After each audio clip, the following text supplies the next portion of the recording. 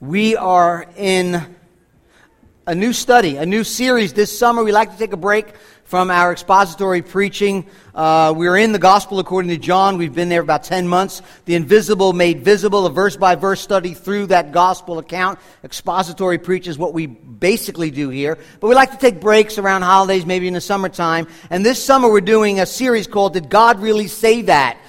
7 well-intended instructions and simple cliches that people often say, but the question we are asking, did God really say that?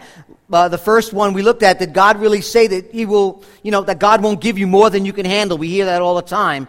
And if you're of the age past diapers, you recognize that's not true. Last week we did God say He helps those who helps themselves? Well, that didn't come from the Bible, actually, and taken literally, it can promote self-reliance.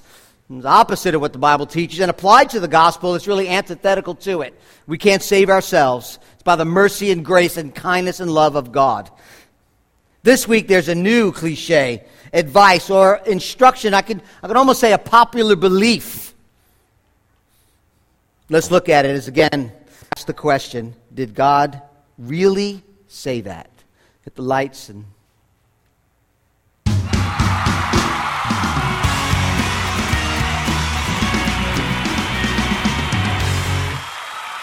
Hey everyone, and welcome back to the Really Late Show. I'm your host, Jimmy Stevens, and we have a very special guest, Academy Award winning actor for his work in the latest Highlander reboot. We got Tad McPherson. Hey, how you doing, buddy? It is great to have you. Hey, it's on great, the show. Great to be on the show. Really, you're blowing up right now. I don't know. It seemed like come out of nowhere. Really, I don't know how it happened, but it's just a blur. It really did. Everybody checks out IMDb these days, right? Yeah. So I'm like, Tad McPherson. A couple years ago, I had no idea who you are. So I'm scrolling through on IMDb, and we got these low-budget films, made-for-TV movies. Yeah. And then all of a sudden, bam! Blockbuster hit, blockbuster hit, blockbuster hit. It's been a wild ride for sure. I mean, a lot of stuff in the early days, trying to get here, and finally arrived. So it just took a little while, but I finally got here. How'd you make the switch from really more of an acting hobby to one of the biggest names in Hollywood? Yeah, it's a good question. I mean, I think I get a lot, and I think really what got me here is, and if I could be, if I could speak just honestly, go ahead. Yeah, it's just my Christian faith. Really, I think that's what did it. Yeah. How does your Christian faith? Because there's a lot of Christians in Hollywood. You got your Scientologists in Hollywood.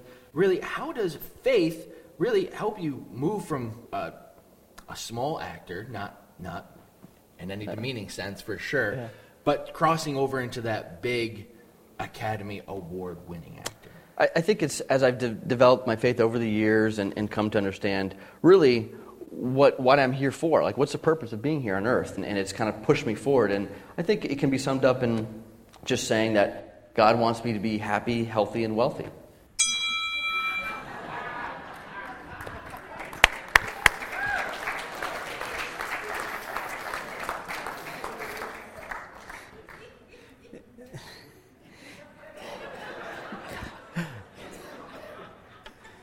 What do you say? That's great. That was absolutely awesome. Well, did God really say that?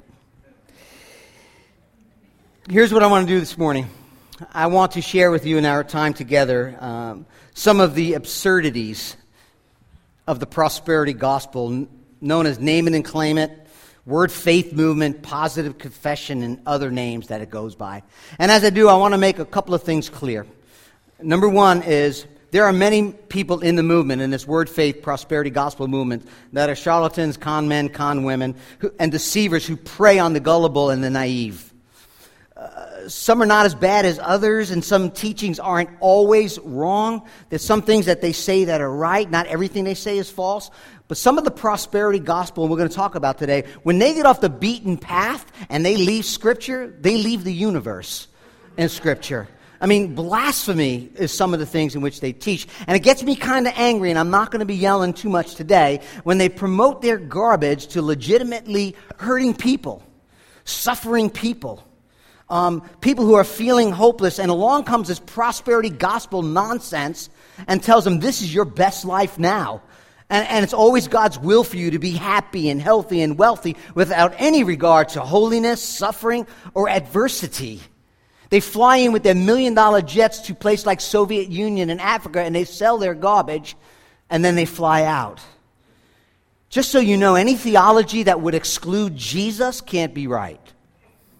If people are teaching that when you're walking with Jesus, you're walking closely with God, and you're maturing in your faith, that it means that you are to be wealthy and healthy with good relationships, living in victory without pain, without stress, that would exclude Jesus. Whatever you think life is all about and the purpose of life, if by definition it excludes God, something's wrong.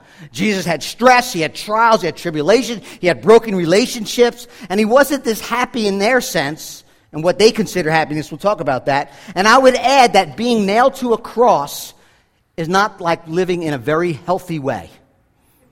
Number 2, although I will mention some of the leaders by name, it is not my intent to personally bash them, but to expose them.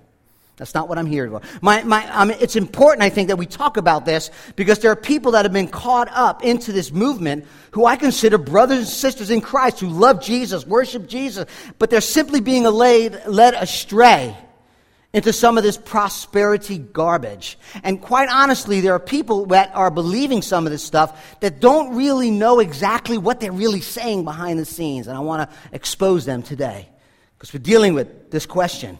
And if you're new here, and there's some people that are new here, this is not our regular way of which we do things. We usually talk about what we're for and not what we're against. We're usually in the Scriptures, letting the Scriptures speak rather than doing a topical sermon. But I think it's important as we ask the question, did God really say he wants me happy, healthy, and wealthy? Therefore, we must expose this movement that is so bad and so troubling and so harmful, not only for the family of God, but those who aren't Christians. Maybe you're here today and you're not a Christian, and you watch the TV programs and you see these rich, filthy rich con men trying to say, send me your money and I will make sure God blesses you. And you think, if that's what Christianity is about, I want nothing to do with it. It's not what Christianity is about. Number 4, I'm not trying to shame or humiliate anybody who bought some of their books, maybe heard some of their sermons, maybe have read some of their stuff. I'm concerned, and I do despise the prosperity gospel, but what I'm sharing with you this morning in love is what you need to know about some of the things in which they say. I'm saying this to you as a shepherd who loves you, and yes, it does get me angry when folks like on the TBN network, Paul and Jan Crouch, who just passed away, so obviously she's not healthy and wealthier in this world anyway, with their $50 million jet, their mobile home, $100,000 for their dogs, when they're asking you to send in their money so you can get a handkerchief or oil or some sort of faith seed that will bring you wealth, and all they're doing is getting more money, more prestige, and more flamboyant living. It does make me rather angry. I stand with not only Jesus, but the Apostle Peter, who said this: false prophets also arose among the people, just as there will be false teachers among you, who will secretly bring in destructive heresies, even denying the master who bought them, bringing upon themselves swift destruction, and many will follow their sensuality. That's the desires of the eyes and the lust of the flesh that 1 John talks about. That is not of this world. They follow their sensualities, and because of them, the way of truth has been blasphemed. And in their greed, they will exploit you with false words. Their condemnation from long ago is not idle, and the destruction is not asleep. Does God really say, I want you happy, healthy, and wealthy? Let's define it first. The prosperity gospel teaches that God always wants, and his will is always that all believers are to be personally happy, physically healthy, and materially wealthy. That sums it up. There's so much wrong with that statement, and I got to get it all in 3 hours, so hopefully we will. I must have studied, I don't know how much this week, but I broke it down into 3 categories. There's several, but I broke it down into 3 categories, 3 aspects, 3 very important foundational central truths of Scripture to expose their lie, okay? It's not great, outline, but this is it. Who they claim God is, his sovereignty and his creativity. We're going to talk about that. Jesus' nature and his essence, and then his atonement, his work on the cross, which is the center of the work of Christ. The atonement is key to the gospel. 3 very important, that's where we're going. 3 very, very, very important aspects of their teaching. So let's look at that. God's sovereignty. The problem with the prosperity gospel word of faith movement is there's a reversal of God's creative order and his sovereignty. What they promote and what you hear over and over is that the believer is using God rather than God using the believer. They promote their desire and wills over God's will, God's desire, and God's purposes. Some of them actually will tell you, do not pray, and end it with, your will be done. Don't ask for, God's will has already been made known. Wealth, health, and prosperity is God's will. Don't pray. It's actually a cop-out when you're sick. A cop-out if you don't have enough money. They claim that it is already been known. Unfortunately, people like Fred Price said, according to your faith, Jesus said, not according to God's will for you. End quote. Of course, James and John in the New Testament have an issue with that. 1 John 5, and this is the confidence that we have toward him, that if we ask anything, what? According to his will, he hears us. James tells us in his book that we don't have when we ask and we pray, we don't get. Why? Because we ask wrongly, to spend it on our own passions. The life of a believer, according to Scripture, is a life spent in pursuit of God's will. Not a life in which God is pursuing and bound to us, trying to fulfill our own wills. And the reason that they do this, and that the foundation of their belief system, that's not biblical, is that your faith creates reality. You'll hear that over and over again. Kenneth Copeland. All things, including God himself, are subject to this force of faith because it works according to spiritual laws of the universe. Charles Capps, the Lord came unto me saying, if men would believe me, long prayers are not necessary. Just speaking the word will bring you what you desire. God speaking, my creative power is given to man in word form, end quote. So the ability that you and I have, if you have enough faith to create your own word, your own reality, God's not no longer sovereign. You are.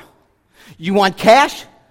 Speak it into existence. Create it with your faith-filled words. You want healing? Speak it into existence. Why bother praying? You're sovereign. He's not sovereign. The power is in your name. The power is in your speaking, in your words. You create reality. Psalm 103:19. The Lord has established his thrones in the heavens, and his sovereignty rules over all. Kenneth Hagin claims he's received numerous visions as well as up to 8 personal visitations from Jesus. The Lord himself, he said, taught me about prosperity. I never read it in a book. I got it directly from heaven. You can have what you say. You can write your own ticket with God. That's the name of his book. And the first step is writing your own ticket with God is say it. You want your own ticket with God? Say it. He says, and say it, and say it. End quote. If anyone claims to have a direct revelation from God in that way, there's only one thing you should do. Run. And we're not talking about the Lord pressed on my heart. We're not talking about this. We're not talking about that. We're talking about authoritative. I didn't get it. I got new revealed truth from God. Personal visitation. Run from those kind of people. What they believe is that faith is like the law of gravity. It works the same way. You drop an apple from a tree, it falls and it hits the ground. It's the law of gravity. It happens all the time. Every time you drop something, it falls to the ground. That's the law of gravity. And they take that law of gravity and they say the same thing in the spiritual realm. Okay? So it's some kind of faith that is for what Christians have, is unbreakable and immutable and unchanging, this impersonal law like gravity.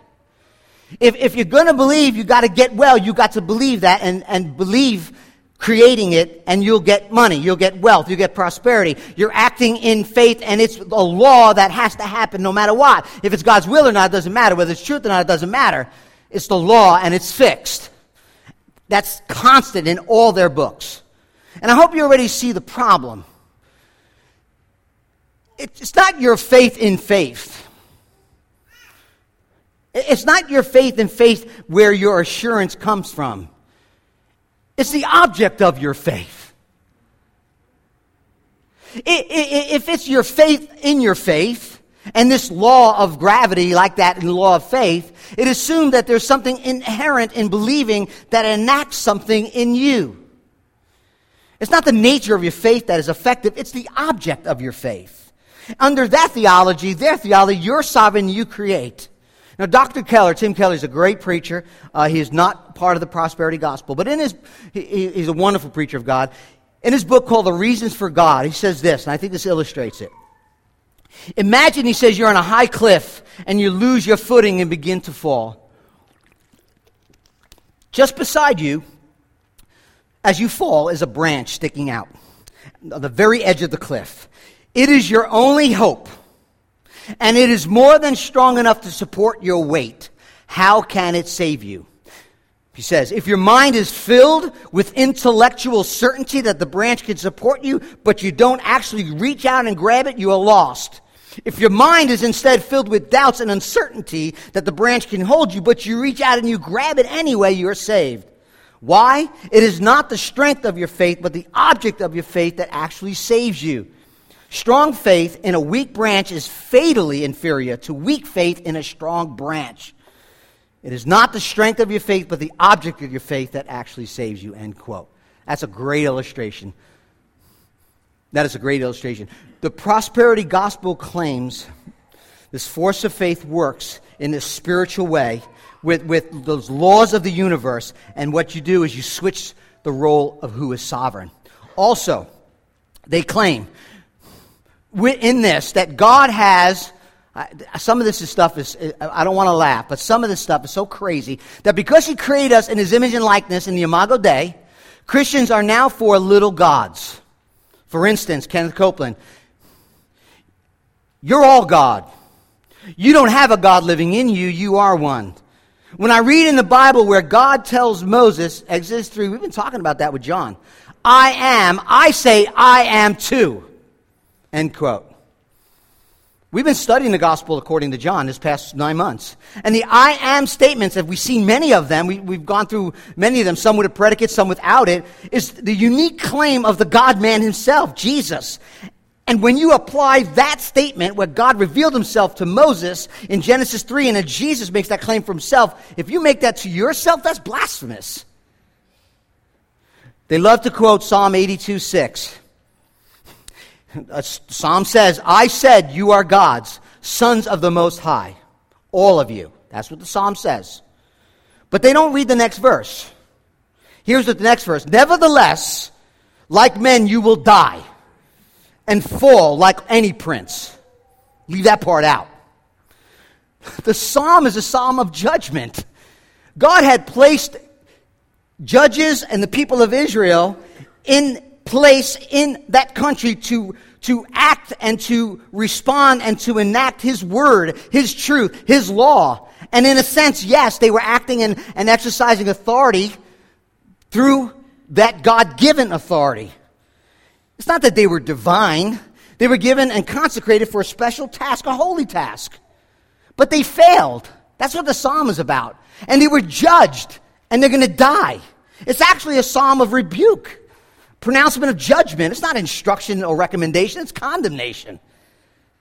Family, I hate to break this to you, but you're not sovereign. I don't know if that makes you feel better. It makes me feel better. I don't want to be. I can't even get my own life. Never mind everybody else's life. I mean, even 3 people. Never mind the whole world. Daniel. He, God, does according to His will among the host of heaven, among the inhabitants of the earth, and none can stay His hand or say to Him, what have you done? Isaiah 46, verse 9. Remember the former things of old, for I am God, and there is no other. I am God, and there is none like me, declaring the end from the beginning, and from ancient of times Things not yet done, saying, my counsel shall stand, and I will accomplish all of my purposes. But claiming God-likeness is not old. It didn't start in the 70s or in the 1800s, whatever. It's not that old. It actually started a long time ago. If you read in Isaiah, you'll read this indictment on Satan himself. Chapter 14, verse 13. I will ascend to heaven. This is what Satan got kicked out of heaven. He says, I will ascend to heaven above the stars of God. I will set my throne on high. I will sit on the mount of the assembly in the far reaches of the earth. I will ascend above the heights of the clouds. I will make myself like the Most High. But you are brought down to Sheol, to the far reaches of the pit. God is sovereign. We don't create. He is creator. Next is the essence of Jesus. Now, some of you are probably going to be surprised by this. The prosperity gospel teaches that God created human beings in his literal physical image. I think it was Hagen who says God's about 6 foot, 200 pounds. In his literal physical image as little gods. That's the way he created us. But after the fall, when sin entered the world, humans took on Satan's nature. Now, I don't mind you calling me a sinner. I'm okay with that. But I might take into, Satan's nature. I might push the buttons a little bit too far. But anyway, humans took on Satan's nature and lost the ability to call things into existence. In order to correct the problem, Jesus Christ gave up his divinity and became a man, died spiritually, and took on Satan's nature upon himself, went to hell, where he was born again and rose from the dead with God's nature. I'm not making that up. So after Jesus rose, he sent forth the Holy Spirit, and the Holy Spirit now makes us little incarnations, little gods. Think I'm crazy? Kenneth Copeland. Jesus gave up his deity and took on Satan's nature in order to die for our sins. Quote. Why didn't Jesus openly proclaim himself as God during his 33 years on earth? That's the question. He did. I don't know what he's talking about. For one single reason. He hadn't come to earth as a God. He came as a man. The Spirit of God spoke to me. You got to be careful when you hear that. I'm not saying he can't speak today, but man, the Spirit of God spoke to me and he said, a born-again man defeated Satan. The firstborn of many brothers defeated him. He said, you are in the very image and the copy of the first one. I said, goodness gracious sakes alive. I began to see what had gone on in there, and I said, well now, you couldn't dare mean that this is Copeland talking, that I could have done the same thing. God said, oh yeah, if you'd known that, had the knowledge of the Word of God that he did, Jesus, he's talking about, you could have done the same thing because you're a reborn man too. Blasphemous. We've been studying John again. Jesus made it pretty clear, man. John 5:9. Right? He has all the prerogatives, all the privilege, exclusive rights as God himself. John 5:19. Jesus said, truly, truly, I say to you, the Son can do nothing of his own accord, but only what he sees the Father doing. For whatever the Father does, the Son does likewise. Whatever the Father does, in his holiness and his perfection, not one single dark spot in him, I do. Who could say that? I can't. For as the Father raised the dead, he gives life, so the Son gives life to whom he wills. When was the last time you raised somebody from the dead? They claim it. I don't believe it. The Father judges no one, but is giving judgment to the Son, that you may honor the Son as you honor the Father. Truly I say to you, an hour is coming. The dead will hear the voice of who? The Son of God. No dead's going to hear my voice. And those who are here will live, and the Father will give life in himself. He's granted the Son to give life in himself. This coextensive, parallel, equal activity that John is talking about, that gives Jesus the right in creation, giving him the right to extend love and mercy and grace, give life, give judgment, even worship. Just in John 5. Does not belong to you and me. The Bible is clear, the historical record is clear, the dual nature of Christ is clear, the God-man like no one else. And yet they malign him and devalue him in order to make their prosperity garbage palatable. What happened with Jesus on the cross? This might get me fired up. Ken Hagin. The trouble is, we're preaching a cross religion. We need to preach a throne religion. I quote. By that I mean that people have thought they were supposed to remain at the cross. We've seen songs like, near the cross, near the cross. Yes, we need to come by the cross for salvation. All right, there's some truth. But we don't need to remain there. Let's go to Pentecost and ascension and to throne. The cross is actually a place of defeat, where the resurrection is a place of triumph. When you preach the cross, you're preaching death, and you leave people in death. End quote. Really? 1 Corinthians 1:22. The Jews demand signs, Greek wisdom, but we preach what? Christ crucified. Stumbling block to Jews, folly to Gentiles, those who are being called both Jew and Greeks, Christ the power of God and the wisdom of God. Galatians 4:16. Far be it from me to boast in anything, some verses say, except in what? The cross of the Lord Jesus Christ, by which the world has been crucified to me and I to the world. They say that when Jesus hung on the cross and he said, it is finished, that was the beginning of our salvation. It wasn't finished there. Charles Capps writes, to fully appreciate what Jesus did for you and me, we need to know he went to hell, received punishment for our sins in hell, and obtained redemption for us. You cannot receive eternal redemption by physical sacrifices. Joyce Myers, another prosperity gospel, said this, not everything she says, but this is what she said. During that time, Jesus entered hell, where you and I deserve to go legally because of our sin. He paid the price there. No pain was too extreme. Jesus paid on the cross and in hell. God rose up from his throne and said to demons, tormenting the sinless Son of God, let him go. Then the resurrection power of Almighty God went through hell and filled Jesus. He was resurrected from the dead, the first born-again man. See the connection here. You cannot go to heaven unless you believe with all your heart that Jesus took your place in hell, end quote. Unscriptural, completely. Demeans his work, it demeans the Lord, it devalues him as the perfect, spotless Son of God. First of all, where did the atonement take place? In hell or on the cross? We'll let Jesus decide that. It is finished. It's just getting started. No, that's not what he said. 1 Peter, Christ bore our sins in his body. Verse 24. Christ bore our sins. Can we go back one? Noah? Joe, go back one verse. 1 Peter 2:24. That Christ bore our sins in his body in hell. No, on the cross. Colossians 2:13. He canceled the debt of our sin, has taken it away and nailing it to the cross. And where did Jesus go after he died? Again, you don't have to answer that question. He already did.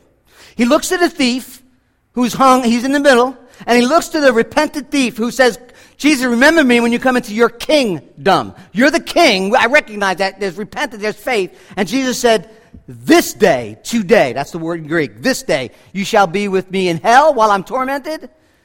This day you shall be with me in paradise. Jesus already answered the question. Some believe maybe he went down as a declaration to all the demonic powers, possibly maybe, but this day you shall be with me in paradise. One of the main ideas or thinking is that we need to be happy, healthy, and wealthy, and part of the process of that is being healthy. And what they do is, some of the prosperity gospel, one of the main teaching is that they believe that when Jesus atoned for our sins on the cross, he also bought each and every one of us physical healing. That's one of the main teaching of the prosperity gospel, that Jesus went to the cross and he died and guaranteed and secured for us a physical healing in this life. Now, if there's something I want you to remember, it's this: an over-realized eschatology. Okay, and that's a big word. An over-realized eschatology. Eschatology means end times. They over-realize, they put more stock and say what's going to happen today is really meant to happen in the new heavens, new earth, glorified body.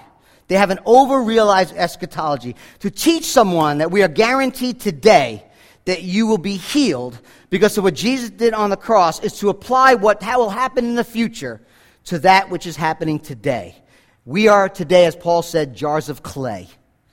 So the question is, Did Jesus go to the cross for our sin, or for our sickness, or for both? Is there healing in the atonement? Does the death of Christ guarantee forgiveness of sins in the same way than being delivered from illness?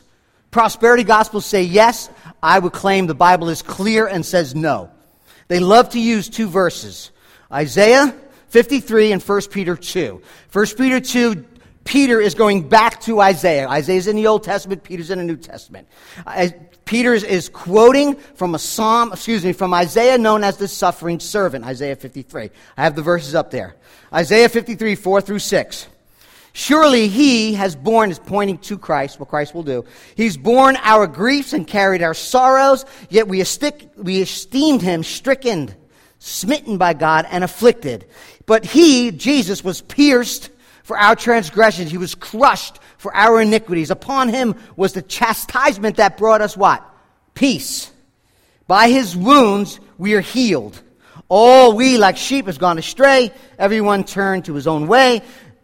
But the Lord laid on him, Jesus, the iniquity of us all. It goes on from there. 1 Peter 2:24.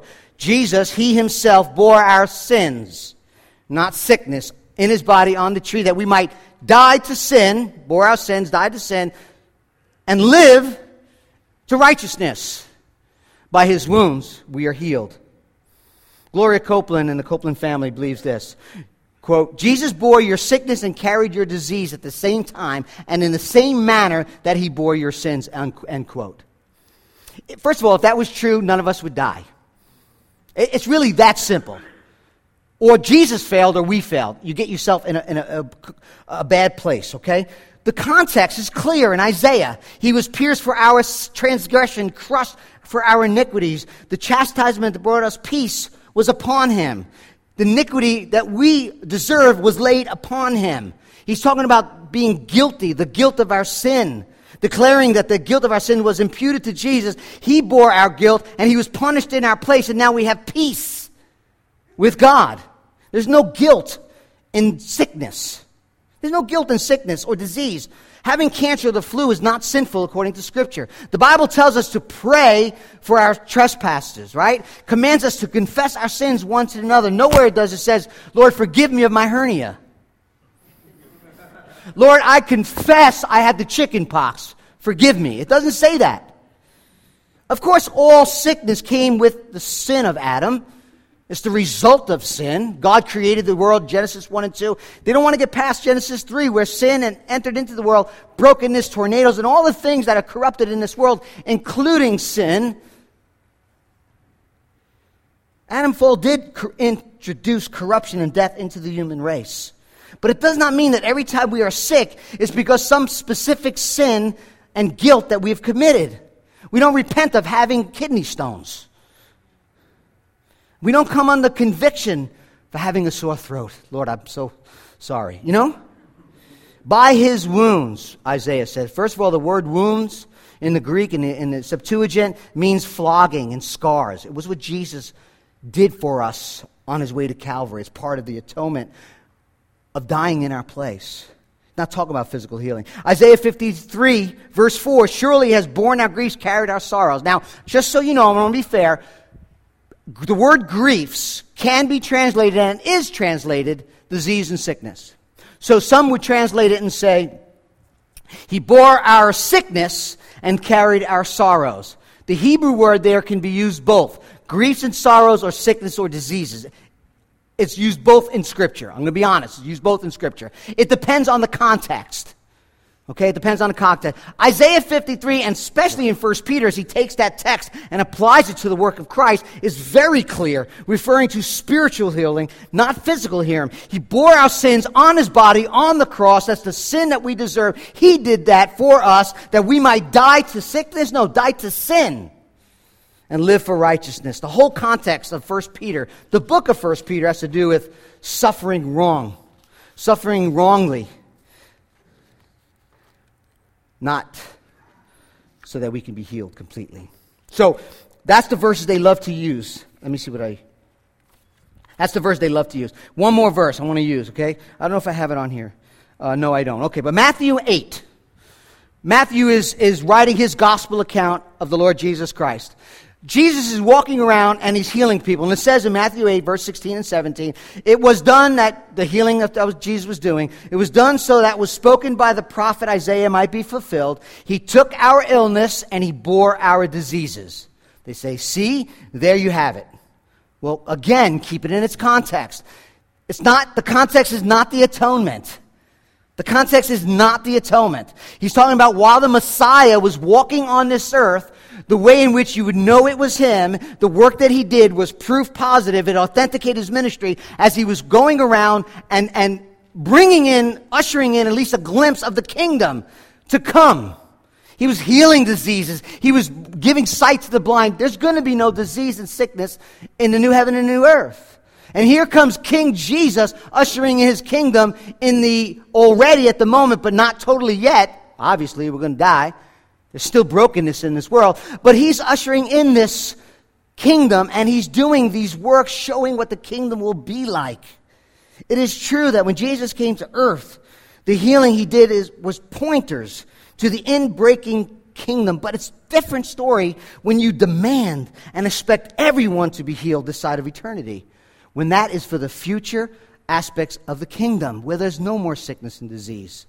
If, as I said, if physical healing on the atonement gives and guarantees, no Christian then would be sick. And no one would die, which, death is being sick. Like, you're going to get sick. I'm sorry to tell you that. I mean, I'm hoping, you're probably going, well, I hope I'm around 80 or 90. All right, but you're not going to die in perfect health. It's because you're sick that you die. I don't know how, it's pretty clear. Okay, so we're going to move on, and it's just two other people I want to mention, because I would be wrong not mentioning. That's my one of my favorite, and I mean that sarcastically if you watch The Big Bang, Bazinga. Joel Osteen, your best life now. If this is your best life now, I don't know where you're going after here. Because this is not my best life now. I'm hoping to be with Jesus. That would be a much better life than now. So maybe someplace else you're going, I don't know. This is not my best life now. He's another one, create your reality with your faith. Write it down and declare it. You'll never hear them say brokenness and humility and holiness and suffering, bringing glory to God. You'll never hear that. Right? You'll never hear that. What you'll hear is this. There's no suffering and trials. None of that will everything that we go through, he won't say. This is what he says. See if you can relate to this, family, okay? If you say, that's my life, let me know. If you develop an image of success, health, abundance, joy, peace, happiness, nothing on this earth will be able to hold those things from you. Dream it, believe it, speak it, right? All of us are born with earthly greatness. You were born to win. God wants you to live in abundance. You were born a champion. I wasn't a champion of anything. I don't know. He wants you to give you the desires of your heart. In fact, before you were formed, he prepared us to live in an abundant life, to be happy, healthy, and whole. Get your thinking positive, and he will bring your desires to pass. He regards you as a strong, courageous, successful person. You're on your way to a new level of glory. Just click your heels 2 times, Believe, visualize, and speak out loud. That's paganism. That's not Christianity. And he says, I know these principles work because me and my wife put them into practice. And look at all that we have. Right? It's a Ponzi scheme. Of course those at the top are going to be rich. Everybody else isn't. It's not like everybody in their congregation flies in they have a jet launch pad outside of the church. And everyone who comes to church drives their jet. That's not what happens. They're making the money. They're making the money. And I would be remiss not to mention jet extraordinaire, Creflo Dollar. He's really blatant. As the righteousness of God, your inheritance of wealth, he writes, and riches is included in the spiritual blessings that Paul wrote in Ephesians 1. I can't see that. You have every right to possess material wealth, clothes, jewelry, houses, cars, money in abundance. The Bible says wealth is stored up in righteousness. In Proverbs, it does. However, he says it'll remain stored up until you claim it. Therefore, claim it now. You possess the ability to seize and command wealth and riches to come to you. Exercise that power by speaking faith-filled words daily and taking practical steps to eradicate debt. Like God, you can speak spiritual blessings into existence, end quote. Of course, this happens by only one way. Send your seed money into cleffeldollar.com. You know what I mean? Send me the seed money and all this will be yours. Terrible. I could go all over the Bible, but I won't. Listen. Paul writing to Timothy. If anyone teaches a different doctrine and does not agree with the sound words of the Lord Jesus Christ and the teaching that accords with godliness, he is puffed up and conceited and understands nothing. He has an unhealthy craving for controversies and for quarrels about words, which produce envy, dissension, slander, evil, suspicions, and constant friction among people who are depraved in mind, depraved in truth, imagining that godliness is a means of gain. But godliness with contentment is great gain, for we brought nothing into the world, and we cannot take anything out of the world. But if we have food and clothing, with those we will be content. But those who desire what? To be rich. Those who desire to be rich fall into temptations, into a snare, into many senseless and harmful desires that plunge people into ruin and destruction. For the love of money is the root of all kinds of evil. It is through this craving that some have wandered away from the faith and pierced themselves with many pangs. But for you, O man of God, flee those things. Pursue righteousness, godliness, faith, love, steadfastness, and gentleness. Fight the good fight of faith. Whew. Here's the truth. God wants us to be happy. I'll use the word joy from now on, but God wants the joy that we have in Him to be just that, in Him.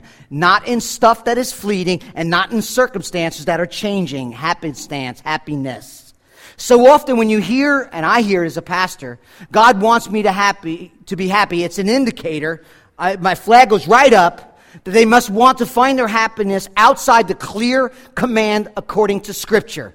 People say, whatever makes me happy must be right. God wants me to be happy and I'm not happy and therefore I got to find my happiness. And if you're asking me to do something that is not going to make me happy, it must not be the will of God. That's what I hear. How many relationships have been terminated, marriages that have been terminated simply because God wants me happy? I'm arguing today that God wants you to have joy. Deep, abiding joy. I will go so far to say that you are commanded in Scripture to pursue joy with all your heart if it is in God Himself, not in things. It's a God-centered joy. Psalm 37, delight yourself in the Lord. He'll give you the desires of your heart. Trust Him, love Him, pursue Him, cling to Him. His beauty, His incalculable worth, and His desires joyfully become your desires, not the other way around. Psalm 32, be glad in the Lord. Philippians 1, rejoice in the Lord. 1 Thessalonians, rejoice always in the Lord. Romans 12, do your acts of mercy with cheerfulness. Psalm 100, serve the Lord with gladness. The problem, family, is when we talk about happy, healthy, and wealthy, is that the world is not in pursuit of the worship of God, obedience to God, treasuring of the beauty of Christ. Yes, God is more interested in character than our comfort or our obedience, more so than our personal pleasure. But I will submit to you this morning, according to Scripture, that God created us in His Imago Dei as worshipers. And that when God create us as worshipers, we then, at that point, the eternal, everlasting joy that we can have in Him is unshakable, even in the midst of sorrow and brokenness. We all have it in our lives. But if it's rooted in the command to find the joy, to rejoice in the Lord, by making much of Him, by glorifying Him, I'm saying as we pursue God, His glory, His incalculable worth and beauty, joy is a byproduct of that. And that's why God says, worship me, glorify me. 1 Corinthians 10:31, whatever you do, do it all for the glory of God. Colossians 3, whatever you do, word and deed, do everything in the name of the Lord God, giving thanks to God the Father through the Lord Jesus Christ. The worship of God, listen, is infinitely worthy and glorious God that He is, will well up as a genuine, uncircumstantial joy. And then when you're going through hard times, you're going through difficulties, it's not the things of this world that will give you that joy. It's not you trying to be a champion when you just got knocked on your rear end. It's you seeking the face of God and recognizing your relationship with Him. He gets the glory, we get the joy. John Piper says this: God's overflowing joy in His own glory is the root and basis of our joy in His own glory. God is so exuberant about His glory that He makes it to display the goal of all He does. Therefore, so should we, end quote. So it's confusing if we say God wants us happy and then there's obedience over here. So you have a choice to make. But I believe what the Bible tells us, that we have to seek the face of God, His kingdom, His righteousness, His beauty, His worth, His value, His glory, and joy is the byproduct of that. That's what I'm arguing. And when it comes to sickness, you know, let me just say this, and then we're going to move on. There's a difference between finding joy in the things of this world that will not last and the things of God, and He'll never leave you nor forsake you, okay? So life for the believer is caught in this tension between the already and the not yet. Now, when it comes to being healthy and wealthy, I don't have much time left, but let me just say a couple of things. Life for the believer, again, is walking through this brokenness of the world in hope of the glorious time and place will be with Jesus. Did Jesus accomplish on the cross our healing? Absolutely. Spiritually, our sin has been paid for. The guilt has been removed. We're in relationship with God. Is Jesus' death, burial, and resurrection, ascension bring physical healing? Absolutely. When He comes back again, establishes the kingdom, there'll be no more disease, no more sickness. It's the difference, though, than trying to manipulate God and to twist your words and to try to somehow to catch Him being healed. Some of you have never been sick. Praise God. Some of you have good health and wealth and prosperity. Praise God. But in Scripture, that's not everybody. Paul wasn't healed. He prayed 3 times. Elijah died of an illness. Isaac and Jacob, they're spiritually strong people. Timothy is told he had frequent illnesses. Paul prayed often for his healing. And you know what? He never got healed. The prosperity gospel proponents claim that God does not receive glory unless you're healed. And I'm here to tell you that that's mean. That's wrong and mean and hard. When you tell somebody who's praying for their sickness and praying and suffering, and you say, you just don't have enough faith, that's cruel. That's straight up cruel. Do we pray for healing? Yes, we've seen healing here in this church. We anoint people, pray over people. We believe God heals. But we also believe that God chooses not to. And He's sovereign, we are not. Something's going to catch up with us sooner or later, right?